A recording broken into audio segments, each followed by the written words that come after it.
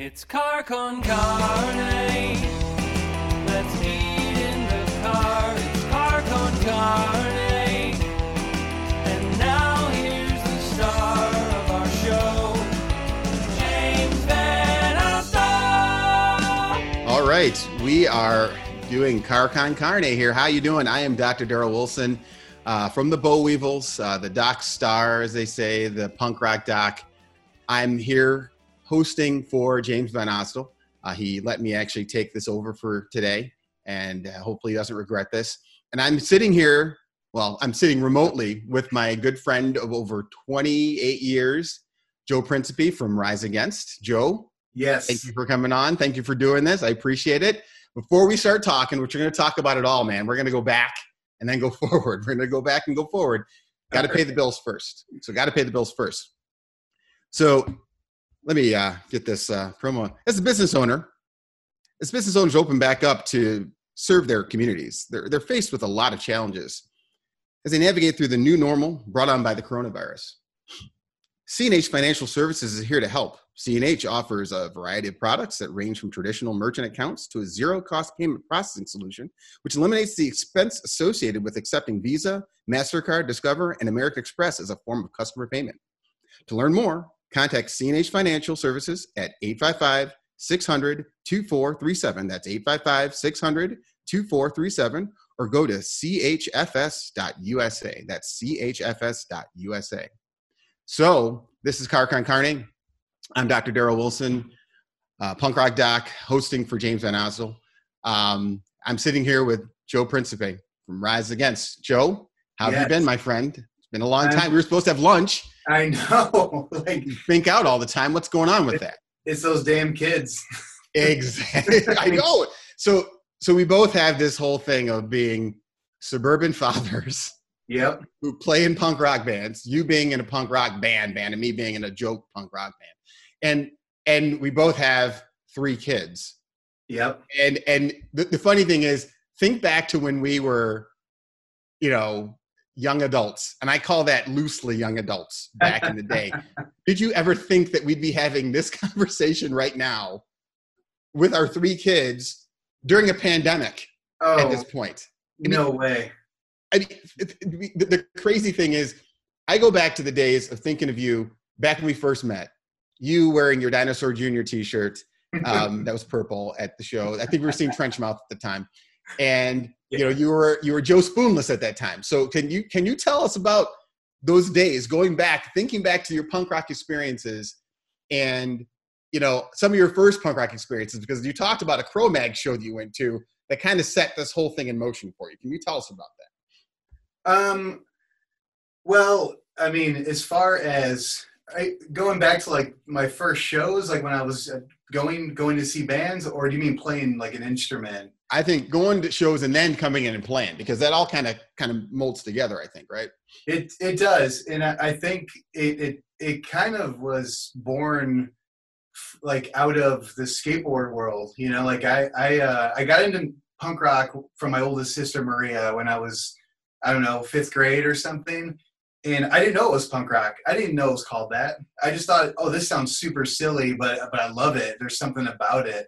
It was like the first Suicidal Tendencies record, Circle Jerks, Wonderful, Dead Kennedys, Plastic Surgery Disasters, Bad Religion, Suffer. Like it was like late 80s era punk or mid to late 80s punk. And then at the same time, I got into skateboarding just because I was literally walking down my street around 4th or 5th grade, and there was a Veriflex skateboard just sitting there, and I stole it. Right. Of course you did. Of course. I'm like, no one's using that, especially where I grew up in Melrose Park. No one's skateboarding. I'm going to take it. And then, except for that kid who's missing the Veriflex board now, who now knows that you stole it. So that's kind of the thing. He didn't skate anymore after that. He went to BMX. He was in rad. Yeah, exactly. He was roller skating. He was the inline skater, the first ones back in the day. Cool dude. No, like that path took me down to the Thrasher, path and Transworld skateboarding, and then that opened up a world of skateboarding scenes, and then Thrasher had Strange Notes, right? So they would talk about bands, and I just started getting more and more into music. And you know, around the same time, like, so you're talking like, you know, sixth, seventh, eighth grade, around that time, like every year I would just expand my musical, I don't know, library, I guess, going to, you know, record stores, having my mom take me to Rolling Stone Records or Peaches or Coconuts, you know, like all those record stores back then. And at the same time, I was still skateboarding. And because we, like three of us in the town I grew up in, you know, we were mobile. We had skateboards, and it allowed me to kind of get out of Melrose Park, where I grew up, and go to neighboring towns and meet other kids, and you network that way. There was no, like, obviously there's no social media back then. You network just face to face, you know, like that's what you're doing. You're skating the curb. All right, I'm going to skate this curb with you. You know, hopefully you don't beat me up because I'm in your spot or whatever. Right. And that's kind of how I met this kid, Gary, at the fest, the Italian fest that was at in my neighborhood every year. And I hung out with Gary. He lived in a neighboring town. And what happened was we built a mini ramp in his yard. And this is right around freshman year of high school, sophomore year. And this one of Gary's friends, Gary was 2 years older than me. One of his friends would come over named Nick. One day Nick brought his little brother, whose name was Dom. And Dom's like, hey, I hear you're into punk rock, and you know, like, maybe we could go to shows together, and maybe you want to try playing bass in this band I'm starting. And he's like, I used to play bass, but now I want to play drums, and you could borrow my bass. And I was like, yeah, whatever, that's fine. And that was it. I met Dom skateboarding, and we started going to as many shows as we could. You know, before we could drive, we'd taken the bus to Medusa's in Chicago and the Vic Theater, and not even the Metro back then, because you remember the Metro stopped having punk shows, right? Yeah. So then it was McGregor's in the suburbs. It was all these clubs, you know, without a driver's license. And then at the same time, we started practicing in Dom's mom's garage. And I just kind of figured out you know, how to noodle around on the bass. And Is that where Spoonless was Spoonless born out of that? So before Spoonless, Spoonless was my second band.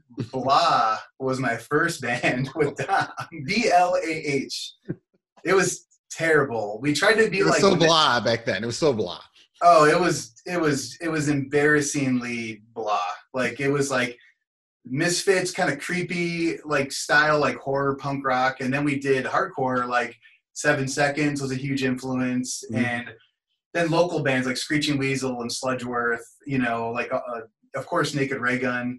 Right. And we were just terrible. But Dom and I, that band broke up. It kind of imploded. And Dom and I just kind of kept going with it. And then we met the guys that were with us in this band, Spoonless. It was my friend Matt on guitar. Yeah, I remember that. Yeah, Matt. Didn't he give you your first tattoo, though? Didn't you get that first tattoo?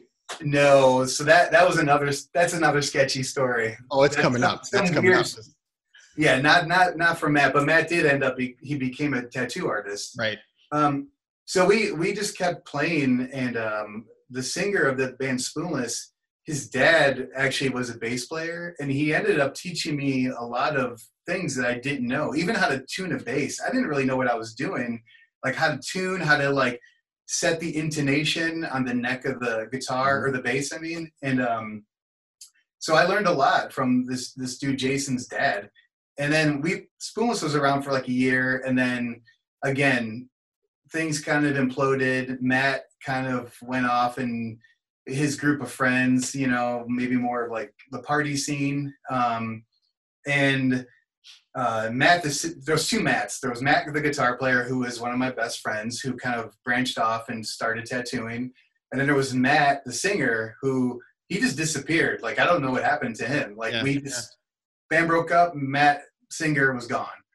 Yeah. And then Dom and I, we met our friend Mabel, who worked at Rolling Stone Records. Mabel knew we were looking for a singer and guitar player, and found the flyer at UIC in Chicago, the college, the university. Because at this point, we were already senior years in high school. Like this went on for like 4 years. So I was already graduating high school, still not really in an established band. And Mabel brought this flyer and was like, hey, here's a flyer, same influences as you guys. They're looking for a drummer and a bass player. Call them up. And I did, and it ended up being Dan, who I started 88 Fingers Louie with, Right. and this guy Jeff. Jeff ended up being in this band Taylor in Chicago. Jeff didn't work out, but we stuck with Dan. And then, sorry if I'm just rambling on about this, but the story is kind of like, it's insane how it snowballs and goes and goes and goes. But this is like where everybody starts meeting together, because Mabel was instrumental with, us and the Boll Weevils, Snow and Bob, and then we all met. And we met from going to shows and just being in that same scene, because we were all basically all friends from that.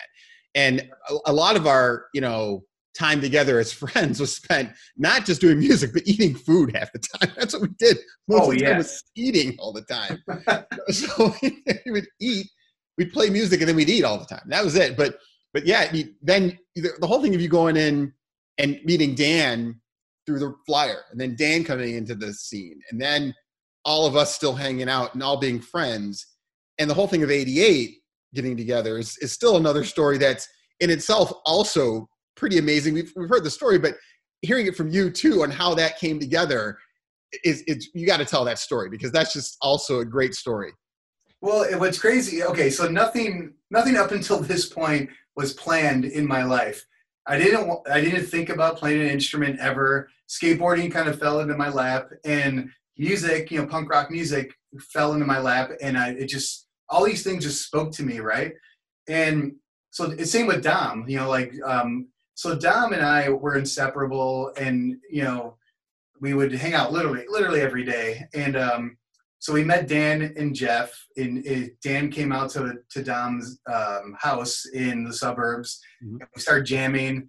And what happened with the singer Jeff that Dan was kind of partnered with at the time, he just kind of stopped coming. He just lost interest. He ended up starting a noise rock band called Taylor, way different than what we were doing, right? So at the same time, Dom and I were hanging out. We were hanging out with Mabel, who worked at Rolling Stones. And Mabel's like, hey, you need to meet my friend Bob. He plays bass. He's in this band called the Boll Weevils. And I was like, the Boll Weevils? What, do they want to be like Screeching Weasel? What's this Boll Weevils?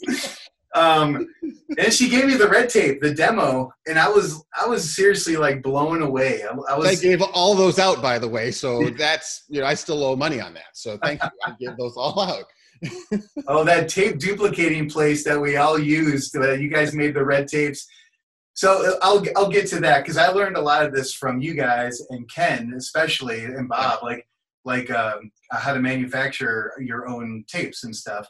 But so I was blown away, and then I met Bob, and it turned out Bob, he was a great bass player. He was better than I was at the time. So I would learn stuff from Bob, and we lived close to each other in the burbs, so we would skateboard together.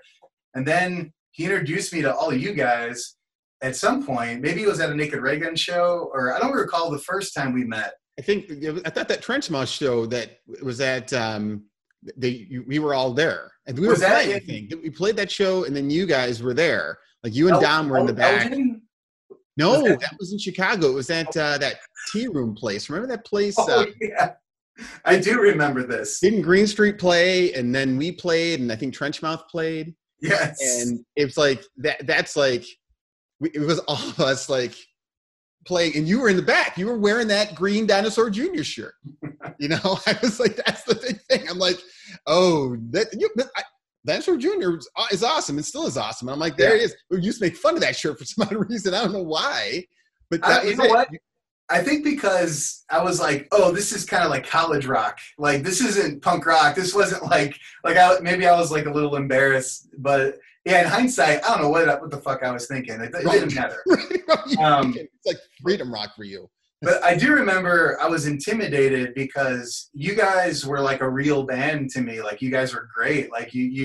you were and still are like a great singer, but being a great singer way back then was kind of rare. You know, like we didn't know, none of us knew what we were doing. You either had it or you didn't, and you could sing right away. Like just from them asking you to join the Boll Weevils, like right, they met you at a Naked Ray Gun show, Bob and Ken. So I was intimidated, and then you have bands like Trenchmouth playing, and then Green Street, nice guys, but I wasn't a huge fan of Green Street at the time.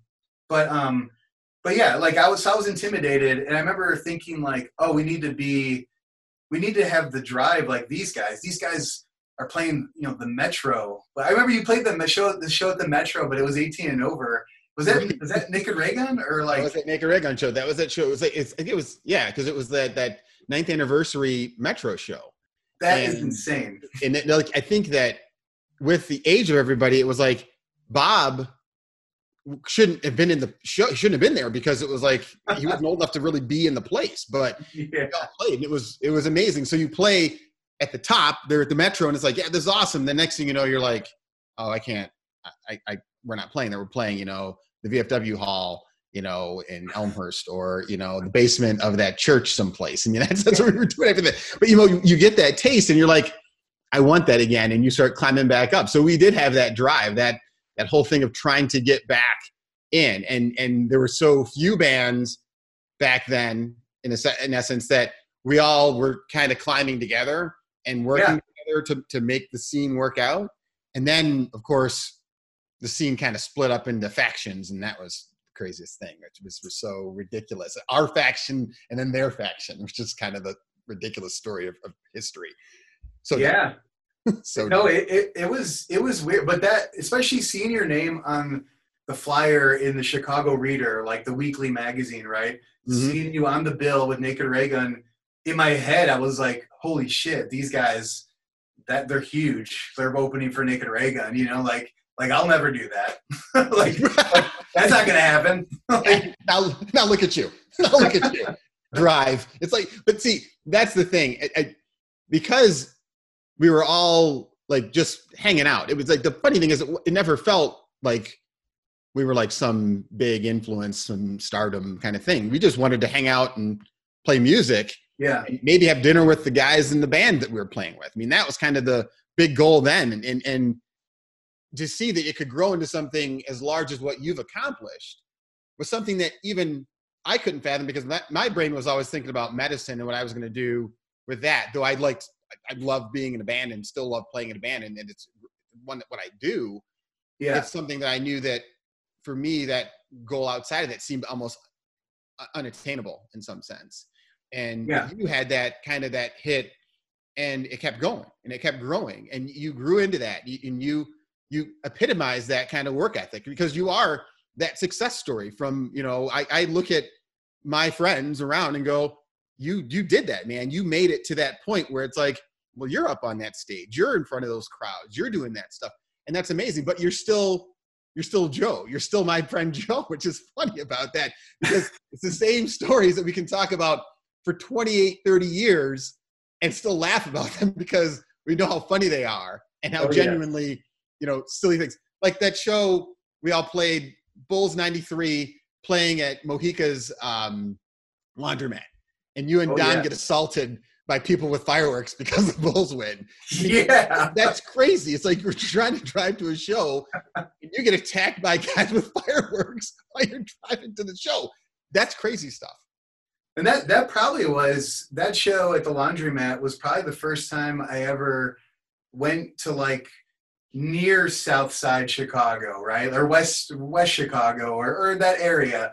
Like when you're growing up in the suburbs, you're like, at least for me, like maybe I was sheltered, and it's like, oh, well, don't go to these high crime rate areas. Like, right. And I was like, all right, whatever. Like, I want to go see this band play. Like, I'm going to go. I don't care where things are. I was never intimidated until the fireworks were being shot at us. And then I was like, oh shit, this is a little scary, but we're doing cool things with this show we're playing at the laundromat. But you had to tell them, you like Phoenix, you like Bulls. Fireworks in your car. It's like, oh man.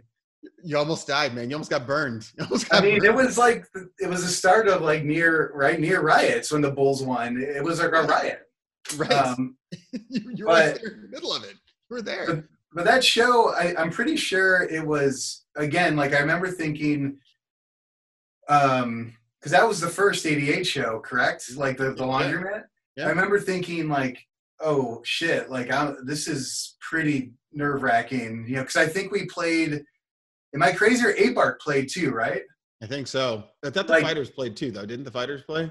Yeah, the fighters for sure. 8 Bark maybe headlining, I think. Maybe. But I just remember thinking like, again, like I'm out of my league, especially when you have a band like 8 Bark, who singer Doug Ward, as we both know Doug pretty well, he was so Talented. committed And to his talented. instrument.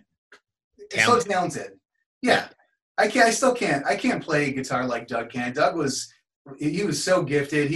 He was the only guy, he learned how to play every 8 Bark song as if like by missing each string to plan a string break in a show so he can continue the song. Right. And that's called musicianship amazingness. I mean, that's the thing about that.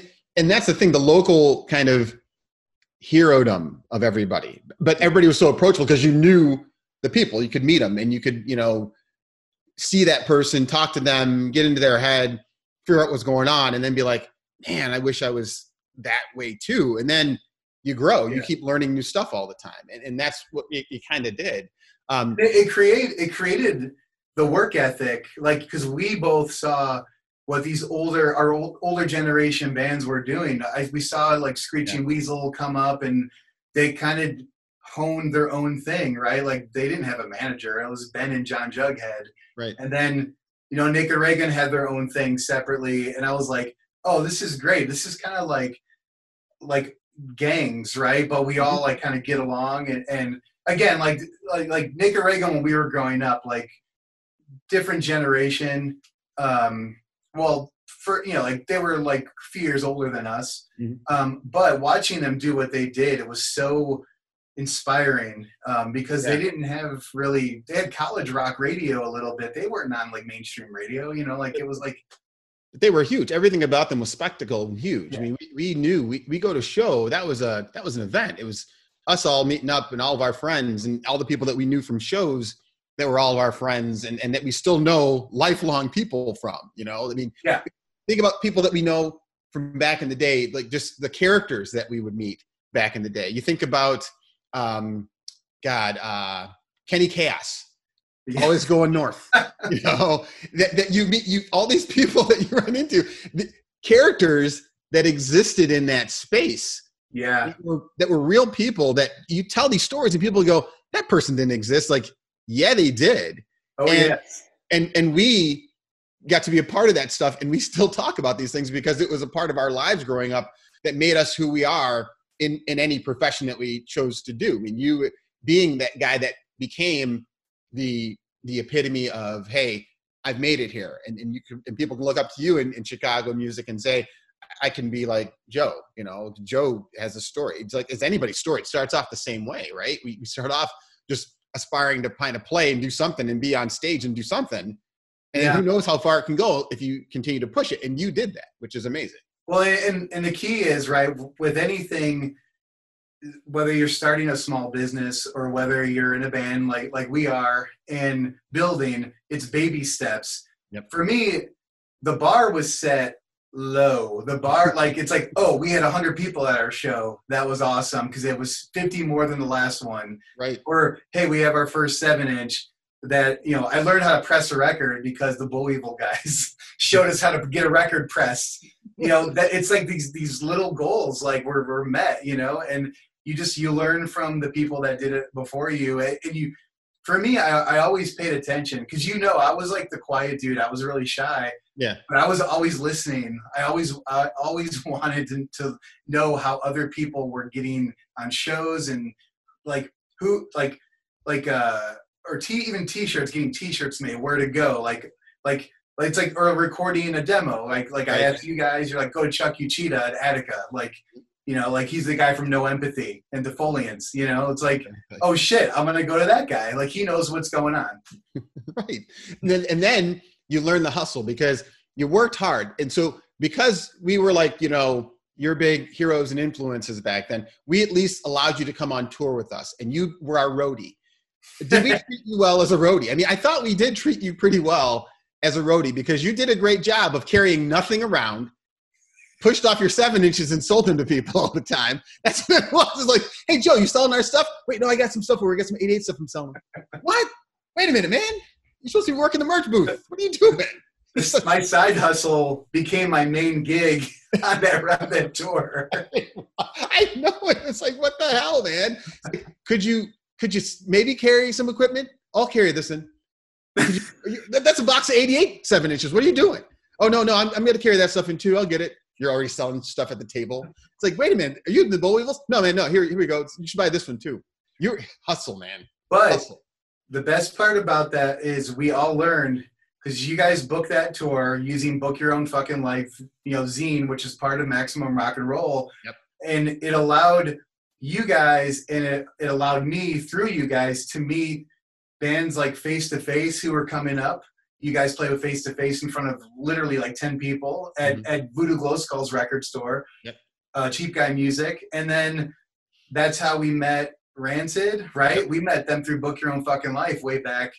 And to this day, like I'm still close with Rancid because it's like we all come from the same place. We all fucking worked our butts off to get where we are right now. And, but it was just learning. It was watching you guys, and it like to get to the next show. Like it's like, oh, we need to make this much to make it whatever. The next show always ended up being like 800 miles away. It was like maybe in hindsight, it wasn't the best routing, but like, you know, it was, we got through it, but we got through it because you guys took that leap of faith, right? You guys, we borrowed Pete's Mittler's van and just went. Yes. I mean, that's the thing. We didn't even think about the dangers of whatever was out there. We just wanted to go. The dangers, the most dangerous of all that we all still talk about to this day was Montana. When we were in Montana, that was, we could have died. We all could have just died. That was that was pretty scary. Unbelievable. Though we got out of that and made it to the next show, then we almost still died that night while we're waiting. And through the grace of whatever happened, we made it through all that whole thing. And those are stories that still live to this day in infamy because they're amazing. I mean, there's the whole thing. There's a line that Mittler said. When Mittler says this, he goes, remember, so we leave, you know, we get out of the Nazi town and we drive out of Naziville as we leave that party, which we were like, why did we go? We were dumb. We go and we leave. And then we're driving and we stop in that little town and we're waiting. And then that guy with the shotguns is driving around us. And it's like, Pete looks out and goes, you better hide, Daryl. So I hide underneath all the stuff. And he looks at you and goes, Joe, you're a little dark. You hide too. It's like, what the heck? That's the whole thing. It's like, what? And we made it out of that, which was crazy. I mean, that was some flying by the skin of your pants, you know, life lessons learned that we went on. And now you don't have to think about those horrible days of touring in, you know, the Econo van and going. It's like you can ride a little stylish now. That you worked and you took baby steps to get to these things. It wasn't like something just appeared in your lap. So sometimes people don't see that. They think, oh, well, you just appeared and suddenly you got all this stuff that you accomplished. Like you accomplished it through the work that you made and these gains you did over time. And I'm glad that, you know, we helped you learn how to hustle and make that happen in some sense. You know, it's like, you know, I think about that in the sense of where we all end up. And, you know, we had opportunities presented to us too to try and go out there and play and continue to do those things. But did I dash those hopes because I was in, you know, medical school? I did. I kind of got those things kind of twisted. That was my goal, to be a physician. Oh, yeah. And, you know, now I get the opportunity to, you know, still play and, you know, still be a physician as well. I mean, which is the thing that helps out, you know, my ability to play. But yeah, I mean, it's been those things of growth that we've all had over time. Now speaking of growth, you got tattoos, you got the ones. Let's talk about that first tattoo that you used to show off all the time. Woody Woodpecker. Let's talk about that. So let me set this story up. 16-year-old Joe Principe gets his license. I bring my friend Dominic Vallone.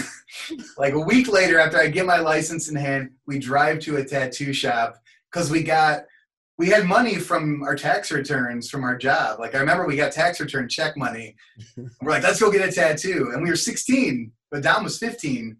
So we go to this sketchy place called Classic Tattoo on like it was in Cicero, Illinois, like, which is like, you know, neighbors, Chicago, like West Loop or whatever. And we walk into this sketchy tattoo shop and we're in there for like an hour dilly-dallying. We're looking at the walls, just kind of like trying to figure out what to get. And the guy goes, well, hey, what do you want? And we got scared. And I pointed to Woody Woodpecker, the flash on the wall. And I go, that. And he goes, all right, tell your mom you got this in Wisconsin. And I got Woody Woodpecker as my first tattoo.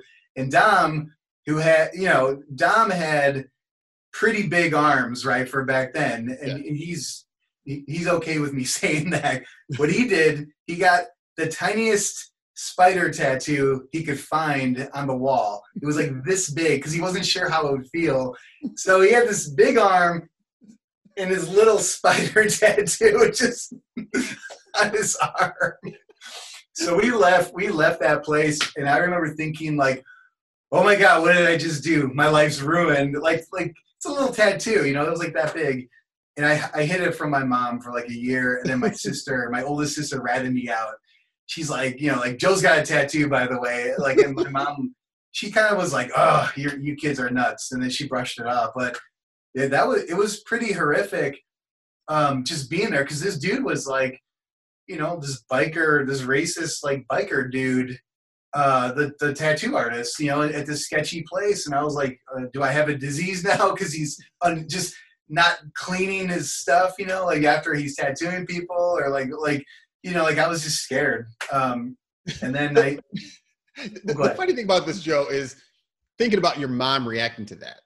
And, you know, I love your family, love your mom. And the thing that you think about now is we as these adult human beings that have grown up, who have lived some lives of and whatever, we've done some stupid stuff, some stupid things.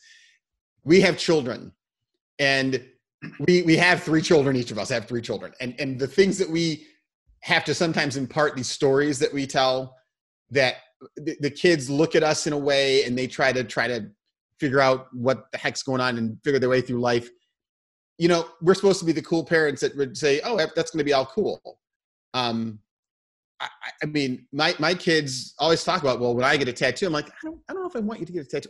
I never got a tattoo out of all those things. Right. Yeah. But Dad, you have hair that grows long, and you play in a band, and you're on. I've seen your videos on YouTube. I'm like, but I'm not famous. I'm not. Really, but I'm like, no, you don't do any of that stuff. Just go out and do. Like, but Dad, what about? Then I can't argue against it because, I live this life. And so my arguments fall very flat every time. So I just told a story the other day about when I was skating back in the day with Eric and those guys. We were skating up at one spot, and we were getting harassed by somebody when we were skating, and I happened to get a little angry. I might have an anger problem sometimes. And then I took my board. I think it was a Reese that I was riding back then. And I took it and smashed the back window of their car. They were driving like their mom's Aerostar or something. I just mashed it. Like, how dare you talk about me? Tell me to do an ollie when I want to do an ollie, and call me whatever. Then smashed the window. And it was like, oh, we got to leave now. So we left the spot, and everybody got home. And I just went upstairs and laid in my bed thinking the cops are coming to get me. I just laid there, didn't move. Cops are coming to get me. This stupid stuff like that. So I told my kids the story, and they're going, well, Dad, you're a complete criminal. I'm like, no, I'm not a criminal. No, that was just boys having fun. That was silly. It was criminal. I broke that window, and I should probably replace their window, but it's been years. I think the statute of limitations ran out on that. So, yes. But we did do some stupid things skating, you and I. there was a time that your car, first of all, was a death trap, by the way. That car was like the Flintstones mobile because there was no floorboards in the car. You're driving on the highway and there's no floorboards in your car. So we have to drive with our feet up in the air while we drive down the road. And if the car would stop, we'd just go and run like the Flintstones and start your car. So we go to O'Hare Airport thinking we're going to skate there. And you can complete the story because you were there and it was amazing. First of all, us thinking we're going to skate at the airport on those huge, concrete structures where you're waiting for your pickup. Well, yeah. And you're like, yeah, we'll go skate there. We'll get some pictures, snap some photos, and, get in Thrasher magazine. We'll snap some photos, get in there. But well, you would think, okay, growing up in my whole family were police officers. Yeah. You would think I would have that on my mind, like law enforcement, security, people watching, trespassing, that whole thing. And I was like, oh, yeah, there's those cement structures at O'Hare. They look like half pipes. Let's go skate that. Of course, like it's going to be awesome. And then we go to an airport, and of course, we're there negative 30 seconds, and security comes out, and he's like, nope. What are you doing? But the security guy, right, he's like, oh, I'm still wondering, I'm still trying to remember, did he recognize me? Did he took your ID. Oh, yeah. So we were in the car because we were trying to drive, and we're driving around that circle. Yes. The cops takes your ID, and he's like looking at your ID, and he goes, hey, you know Petey? Like, Petey? Oh, yeah, Petey. You're like, yeah, I know Petey. We're talking, we have this conversation.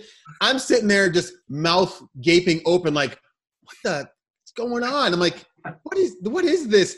But thank God, because he's like, oh, yeah, that's cool. Let us go. Just nothing. Just go about your business. Go. Don't skate here, but just go. We're like, you're like, okay, guess we're not skating here. We're going to go someplace else. So we go to Lucky Dog and eat hot dogs. That's what we did after that. We went to Lucky Dog, which is crazy. So, and now that's a thing we share. We don't even eat Lucky Dog anymore. I mean, that's what we should share. But it's been years now. I've been, 2.5 years, 3 years vegetarian now. So thank you, Joe, for, showing me the way.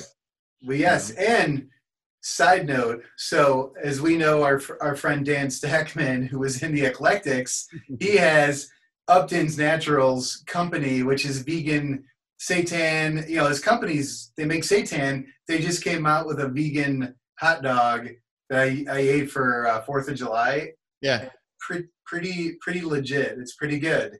It's called Up Dog is the name of the vegan hot dog. So I recommend it to you and everyone else. Nice. I'm going to try that now. And if it's bad, I'm going to yell at you and go, this is no Lucky Dog. What are you talking about? How dare you give me this crap? How dare you? But no, I mean, the things that, we now have, this whole thing of being, adults. We've grown into adulthood. Yeah. We've gone through all these trials and things, and we played all this time. I remember watching your band play, watching Rise Against play at a Bad Religion show. You invited myself and my wife to. We went out. You said, hey, come to the show. I want you to come. Came out. Thank you very much. It was awesome. We're up there. We're sitting in the balcony watching you guys play. And it's interesting because Bad Religion opened for you guys. And, one of my favorite bands is Bad Religion, Yes. Descendants and all those things. So my favorite bands. And you get me there, and I'm watching Bad Religion play. And then you guys come out and you play. And I've never told you this story. I'm going to tell it to you right now. This is the first time I'm telling you this story. Okay. I was watching you guys play. And at that moment, and this is no smoke up your ass, I swear. I'll tell you straight up if you're fronting some bullshit. I'll tell you. I will. I watched you guys transform into a bunch of superstars. That show. That was the thing. And I watched it. And seriously, as you guys were playing, the vibe, the whole way the room changed while you guys were playing was palpable. And I looked over at Joanna and I said, they just became superstars right now. I just watched them do that. I watched my friends become superstars. And I was proud of you. I was happy I was like, that was amazing. And I told you after that, I said, you guys played a great show, blah, blah. Then I got kicked out of the place. Like, where are you at, man? I'm like, I got kicked out. I got kicked out. You come back in. I'm like, I'm already kicked out. I can't get back in. I don't know Petey. I can't get back into the place. But it was an amazing transformation in knowing you. But see, like I said, knowing you from Spoonless days Mm-hmm. and seeing that growth and then seeing that show and then seeing you go from this to this. And I have to say, congratulations on that, because you worked hard. Thanks. And put in all the work to do that, man. And it showed, and it showed. And I'm going to say, I've never told you that story until right now. And that's an amazing feat. And I appreciate it. I was like, man, I was just flabbergasted and blown away. Well, that means a lot coming from you. Because in my head, like I said, for me personally, I set these little goals, right? And even to this day, I still do the same thing with, like, if I write a song or whatever, it's like, okay, like I'm happy with that. If no one likes this song, at least I like it. But so, like, what Rise Against has become, one, so fortunate that we have what we have, and we have amazing fans and just like-minded people. You know, like it gives me hope. Like when we interact with our fans, like, okay, there's still people out there that have a good head on their shoulders. They're not going to fuck up this world, you know, like certain people in office. And it's amazing. But for me, it's like, I'm still that kid who is critiquing myself, hanging out in the back of the room, not talking to people. Like, I'm still that guy in my head. Like, so it's almost like it's just like, it's surreal. It's like a very strange feeling for me. And I just think, you know, like, it's like none of us were raised to have that rock star ego. And I mean, none of us, I mean, all the members of Rise Against, but even you guys and you know, Rancid and it's like, these are the places, we all came from the same place, right? So we didn't hold bands up on, you know, these pedestals. It was like, we're doing it for ourselves. I think that's why we stayed grounded, you know, as Rise Against. And even when we were coming up, or, you know, even Bad Religion, it's like everyone loves what they do. And when I mean everyone, I mean all the bands that we play with. Yeah. And so there's just there's no ego. I think when people have things just kind of spoon-fed to them, or when they don't have to work for something, it just doesn't have the same meaning to me. Maybe they could speak differently about it, but I think when you have that the work to show for it, all those van tours that we did, you know, like I don't know, at the end of the day, I'm still the kid touring in a van, like, in my head. It's weird. Like, I just don't think about it in rock star terms or not rock star. You know what I mean? Right. I get what you're saying. I mean, I don't get what you're saying, because I mean, I don't have that same level of stardom. I mean, I'm a superstar in the, you know, the medicine world, but I mean, I don't have the same kind of pull as you. Same sense in that. But the reality is, though, you know, it is the idea of the work that you put in, and because you did that, it's like it tastes that much sweeter. But you also look at it and go, but yeah, I'm still working. You're not stopping that work, right? It's not like you suddenly just rest on your laurels and go, that's it. So, I mean, are you working on new stuff right now? I mean, this has got to be inspiring to write new stuff right now, right? I mean, I'm trying to write some stuff, and I know you got to be writing some stuff right now. So yeah, I cannot confirm nor deny that we've been working on new music. Yeah, like, I mean, there's enough time has gone by where I would assume our fans know, like, something's coming. But the thing is, it's, you know, we're trying to figure out with the pandemic, what does releasing a record look like now, or when should we do it, or, you know, so we're just kind of taking our time and making sure we do it right, because we want to release something and also have the ability to play these songs live.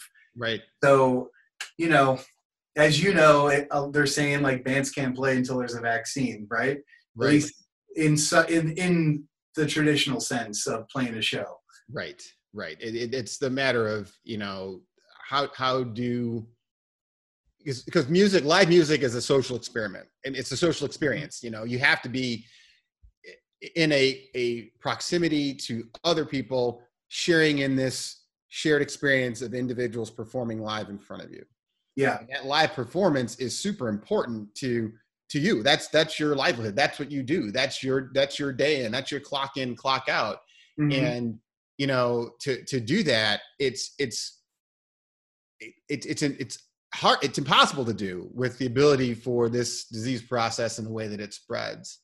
And, in dealing with that from my perspective, not only from the idea of trying to play live music, but also dealing with those individuals that have unfortunately been affected by the illness.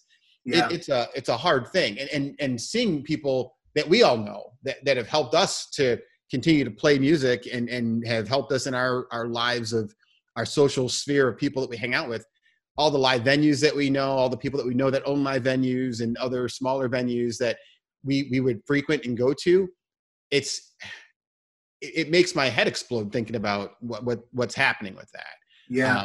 And that's why, I put the Save Our Spaces, on for people to donate to. So go to the website and do that if you can. Yes. But it's really you look at kind of the hierarchy of needs of things, and people start to look at, well, we need to make sure that, we have, water and food and, sanitation, all those basic needs that human beings need to survive. Yeah. But then once you're surviving, what makes you live? And a part of that is the experiences that we share with art and those other things. And how do we get back to those things as well? And it's all going to be changing over time. And I mean, speaking of all this pandemic, so how's your family doing? How are you guys doing with this? So my kids are pretty resilient. That I think the e-learning thing with school, like that was a little difficult because that was like such a major shift, right? Like the schools, at least where I live, it was like the start of spring break, and they're like, they got out a week early. Like they're like, we're gonna break early for spring break, come back at this date, and then obviously it just kept getting delayed, and then it was like, all right, no more school this year. So I think my kids then were like a little freaked out, and my 6-year-old doing e-learning with a 6-year-old, you could only have their attention so long, and we're mom and dad, right? Like they don't want to sit for us, right? Like they're just like basically F off, mom and dad. Like I want to go do this, or I want to go pet the dog, or like there's too many distractions at home too, right? Like they have all their toys. Yeah. So we kind of got in a little bit of like a routine after like a month or so, and then the last 2 weeks of e-learning, it was like, that's it. It was done. Like I think they were all pretty checked out. I mean, when you're a kid that age, you're already checked out of school 2 weeks around that time because summer break is coming. Right. And those last little things are like, the alphabet till the end of school, which we kind of did that. Yeah. I mean, our 6-year-old was actually probably the best of the three. Really? E-learning. She was pretty on point, sat down, got the work done, was done by, 11, and was like, okay, what's the next thing? I want to get on the iPad. I want to do some other stuff. I got an agenda. I got things to do. Can you get me going? I was like, okay. And she was really good about getting it done. The other two, the twins, boy, it was like, man, you had to check, like, are you doing that? Oh, I did it. And it's like, that's only 2 sentences. What are you talking about? You did it. Yeah. I started that. You're supposed to be 2 pages in. What are you doing? It was just that. So every day. Every day, right. And so getting them to do it, they would do it over time, realizing if you just get this done, you have the rest of the day. Let's go. And they started doing it. But it was sometimes just, man. And then they'd get into other stuff that they try to do that's not, it's like, but they were pretty much done. They had all their things done. They were already basically ready for 3rd grade and, ready for 1st grade. So it was kind of easy to deal with it at the end of the year. To think about how it's going to be, if it's a beginning of the year and it goes on, who knows? Who knows? We'll see what happens. We'll see how it goes. I see some people have said some things. Dennis Buckley says, fucking survive is what he says. So we had to, survive in that point, going back into the pit back in the day. Larry says hello. He says hi. Hello, Larry. Giovanna says, love to see that you remained humble. Hard work always pays off, which is good. You have stayed humble. Remy says, this might be the only way anyone would see Joe on Facebook. This is very true. A lot of people have said hi out there. Joe, what's up, gents? Mike says, hey, Joe. Andrea says, hey, Daryl. Shannon says, hey, Daryl. They're not talking to you, Joe. JP says, hey, Dr. Joe. Jillian from Hi Ho says, bringing a smile to my face, my dude. So we're there. Jillian says, yes. So we're up there. We're in there. Hello, Jillian. So yeah, I mean, Joe, this is, let me tell you, you're one of my good friends. We've been friends forever. It's always a pleasure all the time. I mean, to talk to you. We're supposed to have that lunch, but our place closed. That place closed. There's to go to, which is crazy. Wait, the sushi place? No, that place is still open. Okay, but the pizza place is pizza place. Yes, yeah, okay. That's gone. That got yanked. But I mean, I have to say, I'm glad you came on to do this. I mean, we could talk forever. I know we could. We got to let people get, because your kids are probably yammering on. Your wife probably needs you for something, and it's all that stuff. We could talk forever. We could talk about more things. But I just want to say thank you for coming on to this and doing this and helping me do my first hosting of this thing. I'm usually a better, guest than a host, I'm guessing, but we'll see how that all went over when people start bitching about it. If you do, I'll come find you and fight you. But no, thank you, Joe. Any last words you want to say to the people out there? For everybody who's just tuning in, listening, like I said, this is Car Con Carne. I'm hosting for James Van Ossel right now, Daryl Wilson, Bo Weevils, Punk Rock Doc, all those things with Joe Principe. I didn't say that enough on this show. Anything you want to say to them, Joe? No, just thanks for sticking by us for so many years, like all our fans. And, we just, like everyone, we really miss having the live interaction with people. And, even if it's even going to like a movie, like I didn't realize you realize all the things you take for granted, obviously, when you can't do them, the littlest things. And for me, it was like, I remember thinking like grumbling, right? Going to a show, like, I don't want to go to the Metro. Like, it's too far. I don't want to deal with parking. I would kill to see a show at the Metro right now. Yes. So I cannot, when we are allowed to do so, like I will be out way more than I have in the past and not, sit on my butt on the couch, and just be lazy. But so anyway, I'm looking forward to that. But the thing is, though, it's hard, though, right? I mean, your job is you tour, you do those things, and when you have your free time to spend with your family when you get the opportunity to do that. And so that's one of those things you have to balance in, which is that juggling act that you have to kind of put in play when you're playing in a band and you do that. I mean, I do it only on the occasion that we get to go and play shows out and play when we go off and play someplace else. That's really still hard to manage all that stuff, to try and, come back and be there at home and make sure that you're present in the moment of everything that's happening. Yeah.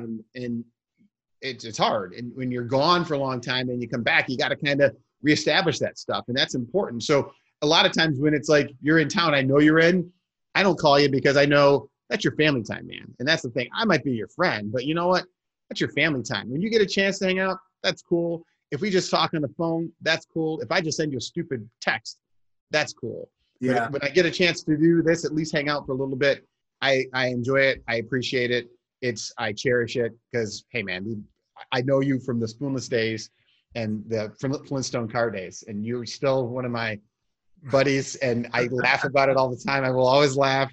Even if you try to ever become less humble, I will bring you back to those days and go, I remember those days. And you'll go, oh, yes. Oh, yes. There it is. There it is.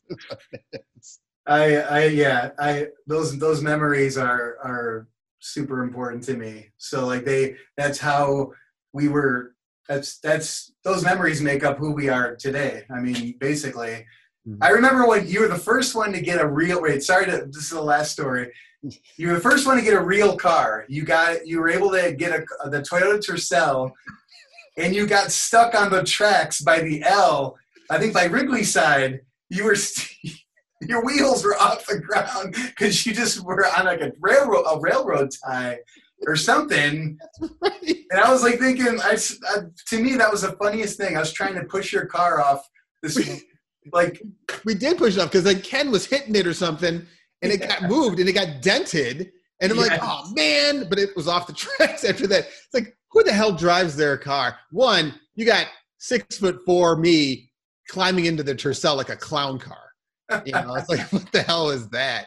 And it's just like stupid. And it was a 4-speed, you know, manual. Oh yeah. It was like just going down, going into fourth. Oh, we're going like, 40 miles per hour at that time. It's so ridiculous. Why? Like, well, there was just like a loose rail, like a track under just laying there, right? Right, and I hit it. L. And why the hell did I drive over it? I don't. You misjudged how high it was for sure. It was like just done. It's like, and the funny thing is, I think we didn't do anything about it because we went to a show. And we went to the show and just hung out. Then came out of the show, we're like, oh, we got to move the car. It won't go anywhere. I'm stuck. Tires is like just dumb. Just like, what a bunch of idiots. Like, what the hell are they doing? It's like, and people probably just walking by looking at all of us trying to push this car off of one tile, one railroad tie. Just one. Those are teaching moments. Yes, I learned at that point, don't get a clown car. That was just ridiculous. Joe, I appreciate it, man. Yeah. It's awesome. Let's get that lunch if you need to. We'll find some place to go. Get a grilled cheese or something. And I love you, brother. Really do. Love you too. Come on, man. Say hi to your mom. Say hi to everybody. But yeah, this is Car Con Carne. This is me hosting, Daryl Wilson, hosting for James Van Ossel, Dr. Daryl Wilson, Boll Weevils. I was here with Joe Principe, and we're signing off. So we appreciate you guys. Thanks a lot for letting me do this. See you guys next time. Thanks.